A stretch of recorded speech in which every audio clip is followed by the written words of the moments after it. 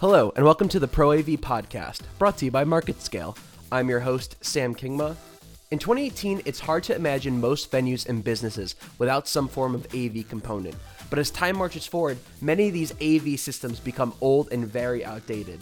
In comes Quicksilver, the next generation in AV display, which is looking to change the way venues use AV. Joining us is one of its creators, Maris Ensing, to discuss his team's wish list for a perfect AV system and how Quicksilver meets those demands. How you doing, Maris? I'm good, thank you. How are you? I'm doing absolutely wonderful. So I wanted to start this interview asking, what is MAD Systems and what do you do there? We are an audiovisual and interactives company, and we build AV systems and exhibits for museums, for visitor centers, theme parks, and for corporate entities. Visitor centers for corporations and that kind of thing, and boardrooms. Um, Anything to do with AV and interactives, basically. And I want to go into detail specifically about your Quicksilver product. Could you explain to the audience what that is? Yeah, so Quicksilver is a new system that we've put together, which is basically 7 components that work together to create a new type of audiovisual system. Um, the intent being that we started off with wanting something that was a lot more flexible than what we normally have access to, that did a few things that we really wanted it to do, and that ultimately turned out to be an interesting and relatively low cost alternative to existing AV systems.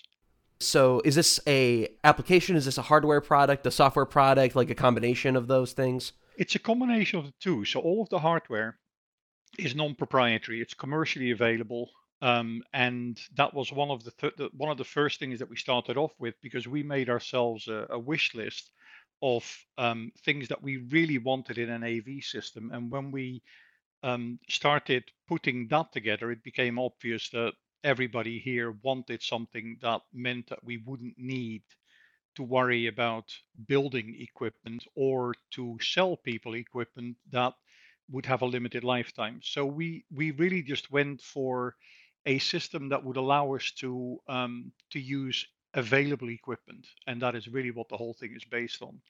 Yeah, I was about to ask because that really piqued my interest. I really would like to know, like, what were some of the major things that you guys want to see in a AV, effective system? So the first part was affordable components, because a lot of the equipment that we're seeing at the moment is getting more expensive again. It, it or it gets more expensive if you have specific needs, like if you want very high quality video, if you want flexibility in the way that you're delivering video, that kind of thing. So we were looking for affordable components. We were looking for non-proprietary equipment. We wanted to reduce the infrastructure complexity to simplify installation. And that was a big one for us, because one of the things that we find is that the cost and the amount of effort that is involved in putting conduits in and putting cables into conduit, and that whole process is significant. It's a lot of money, not only on our side, but also on the client side. Creating flexible graphics. We wanted to have the option to go away from fixed graphics and use projectors. And the reason for that is kind of twofold. The first one is that the new generation is used to having moving graphics and interesting looking graphics all the time. And really, they don't want to read lists of information off of a fixed graphic. Combined with that, we were starting to see more and more where designers were having to put on English versions and Spanish versions onto the same graphics panel for sensible reasons. The problem is you start overloading these graphics panels. So we really wanted to have the option to go away from that. And then the other thing is that we wanted to be able to do things like look at ADA compliance. And that was the next point that we looked at. We wanted to deal better with different content to meet ADA requirements. So we wanted to be able to put high contrast graphics on when it is necessary for somebody that's visually impaired. We want to put subtitles on video. We want to be able to do those kind of things for people with hearing impairments. Um, And that really became another driving aspect of what we're doing, different languages, all that kind of thing. And the next thing that we came up with is we were looking at it and going like, the problem with most museum exhibits when we walk in is that either you tailor it for kids or you tailor it for the average adult or you tailor it for experts. And there's nothing you can do with that. If we can avoid fixed graphics in some of these places and use projectors, then instead of being fixed, we would be able to deliver content that is more appropriate for these different groups. We wanted to be able to update content easily and affordably and make that a painless process. And then the other thing that came into that, we've been looking at framing projectors and gobo projectors, and everybody has probably seen the fire projectors and the water projectors, and they're never quite what you want them to be. Even the nice LED versions with moving patterns in front of them. Wouldn't it be nice if you could do that with video? And then the last thing we wanted to do, a lot of RFPs we come across do not specify power management. And it's so important that you have an easy way of turning things on in the morning and off at night. It makes all the difference. So the other thing we wanted to do is to create a flexible but a distributed system, including power management. And that is where we started when we started looking at Quicksilver. And that's basically those were our design parameters. And I'm glad to say that we've actually met all of them. We started off with a video server, which is based on an Intel compute stick that allows us to deliver 1080p and 4K video. And we're currently working on a slightly larger device that allows us to deliver um, four four different streams simultaneously. We can synchronize them, um, but in a very small and affordable device. Then we looked at audio, and about 25 years ago, I developed a device that allowed us to randomly generate audio environments. So instead of pre-mixing an audio loop, you can put a couple of loops on of noises like wind in trees or babbling brook and that kind of thing. You run those loops, but then the additional samples that you want, for instance, if you're in the forest, you could put 500 bird samples on and 100 coyote samples. And to each one of the samples, you say, I don't want to hear you um, less often than once every, I don't know, say 20 minutes or whatever. And I don't hear you more often than once every 7 minutes. And then you let the thing take care of itself, and you end up with a very natural sounding soundscape if you can set these values for each one of the samples. So that's what we did with the audio device. We put an amplifier into it. Again, it's a standard piece of hardware, nothing special. And then we got to the point where we wanted to do interfacing. So we developed a button interface that is also wireless. So all of these devices will run on their own. They all contain memory and they all contain their files. And they'll all loop and do things that they need to do. But if you connect them all over a Wi-Fi link, then when somebody presses a button or when somebody activates a motion sensor, the button interfaces are, I mean, they fit in the palm of your hand. So you just Velcro them inside of a reading rail, or you put them on the back of a motion detector. Um, these things wirelessly transmit to a show controller, and the show controller then will do what it needs to do. And that whole concept turned into Quicksilver. And that's the basics of it. Together with a mesh network-based power management system, um, became Quicksilver, and that's where we started to see some other fascinating things. Okay, so that's a lot of information. You touched on a lot of things I want to go more in detail about. So, first things first, I want to make sure what businesses or venues is Quicksilver for? I heard you mention museums, but what other businesses, venues did you guys have in mind when building this product? So here's the interesting thing that we saw when we started putting this together. Um, because the infrastructure is a lot less, and because the components are quite affordable, your we were seeing savings when we're comparing it with existing systems that vary from, I don't know, 5 or 10% on the AV integrator end up to 30-ish% saving on hardware and putting it in. because you no longer are terminating cables all the time everywhere. You're no longer having to pull cables and do any of that kind of work. It's a lot easier to put it in. So when that happened, we started to look at the marketing triangle, which I'm sure you've seen it. On the bottom end, there's a massive number of small venues, and they could be museums, they could be visitor centers, they could be corporate locations, anywhere where you want to display video or audio or hear audio. On the top end, you have a very few very large places that are, the top end of the triangle. And what we found, what we're expecting to see happening, is that Quicksilver will fit beautifully and expand the bottom end. In other words, museums and places that at the moment would say, we can't really do AV because it doesn't fit in our budget. I think that we're going to see some penetration of Quicksilver into that end of the market, and then all the way up to the upper middle part of the market, we'll be able to significantly impact overall price. So what is going to happen is that the savings they'll make on the AV system will be able to, or will result in them being able to put more AV in, or to generate more media for to be able to do more with it. In other words, you'll do an English version and a Spanish version, and then we started looking at when do we trigger what. And our first attempt at this was that somebody at the front desk hits a button when you can see that there's a bunch of kids walking in that prefer the Spanish language or French or Chinese for all I care. You'd be able to press a button and translate or transfer, I should say, to the other media that's already contained in all of the outstations, so that you can do a transfer to another language or to another content. You go from adult to kid friendly, and that's kind of where that stands. So where it can be applied anywhere now that you have AV, from retail to museums, it fits in everywhere where you now have AV.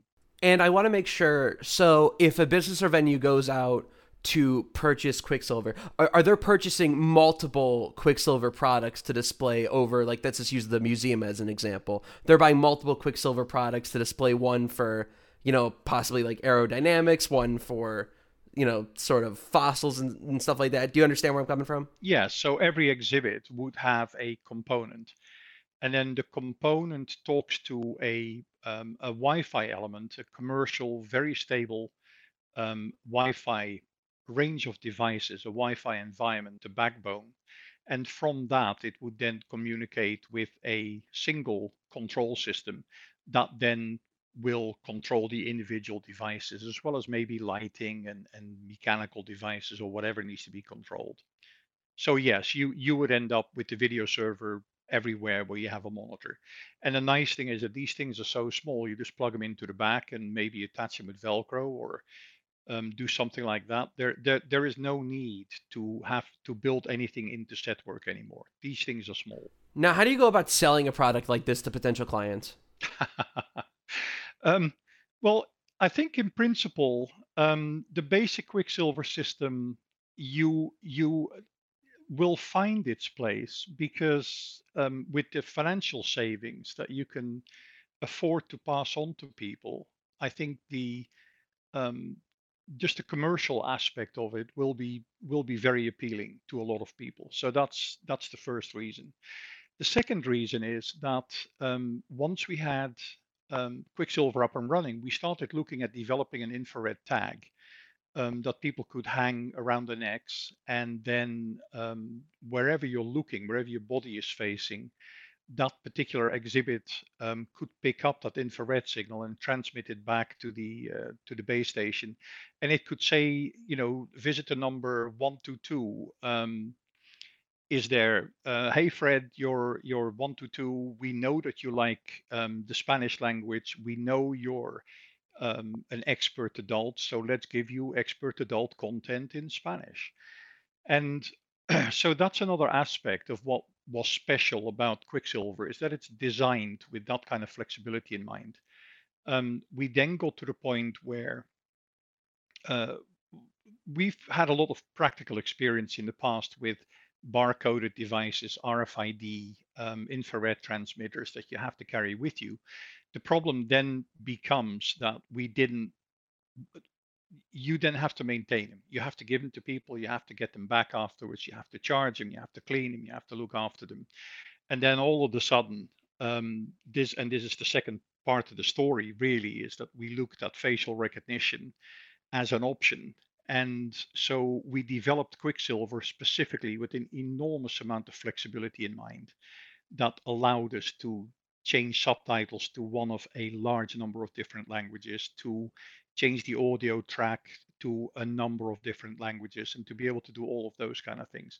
So I think the other reason why people would want to buy Quicksilver is because it's recognition ready. There's a whole bunch of different things that you can do with Quicksilver that have never been possible before. So it provides you with a relatively low cost option for a solid AV system that delivers the quality at least that you'd expect to be able to see and hear, with a level of flexibility that is unsurpassed, and with the recognition ready ability. You're ready for the future where people want to be able to be recognized without anything on them. Just sheer facial recognition, whereby we can deliver content that is tailored to your audience, and that is one of the things that's unique about it. What do you find to be the biggest challenge in either working on or trying to market products like Quicksilver? That's an interesting question, actually. Because of my background, I'm an engineer, and developing, especially with the team that we have here, we have a small team, but some very capable people. Developing isn't so hard. The biggest problem is normally getting people to understand what it is that you're doing. And I don't mean just in terms of, giving them a product list, but I mean in terms of really explaining why it is that you're doing certain things and where the advantages are. For me, the marketing is a lot harder than the developing tends to be. And that is normally where the challenge is. And certainly this time round it is, because you need to try and get hold of the right kind of people that are interested and have a need for this kind of product. And I just have one more question for you, and it's, do you see Quicksilver or similar products like it being the norm in most businesses and venues like 10 years from now? Yes, I expect so. One of the things that really held us back was the wireless network, the stability of the wireless network, and it took us a while to find the right product combination that really gives us a very high level of stability, and that was a big deal. And the other thing is that things have changed, and with the new computers that are now available that are minute and extremely capable, plus the fact that we're now using laser projectors that give us 25,000 hours of useful life, or even more in some cases, things have changed. And I think this is an adaptation of modern technology, as in the latest stuff that is available. Which is really what set us on this road. We started looking at this late last year, and it became very clear that it wasn't just a case of we wanted to go leading edge. It was a case of we now have well-established, solid, well-tested, commercially available hardware that, when you combine it, gives us new opportunities that haven't existed before. But it's obvious when you start looking at it. So yes, I'm expecting that this kind of way of putting an AV system together in 10 years' time will be fairly normal to do. So that it wouldn't surprise me to see more of this kind of thing on the market. And the only thing that differentiates us at the moment from other people wanting to do a very similar thing is that we have patents pending on our facial recognition-based media delivery. And a couple of other related subjects that obviously give us an edge. Thank you for coming on, Maris, and thank you everyone for listening to today's podcast. If you'd like to find out more or listen to previous episodes, you can head to marketscale.com/industries and subscribe for previous podcasts, articles, and video content from your favorite industries. I'm your host, Sam Kingma, and you have a fantastic rest of your day.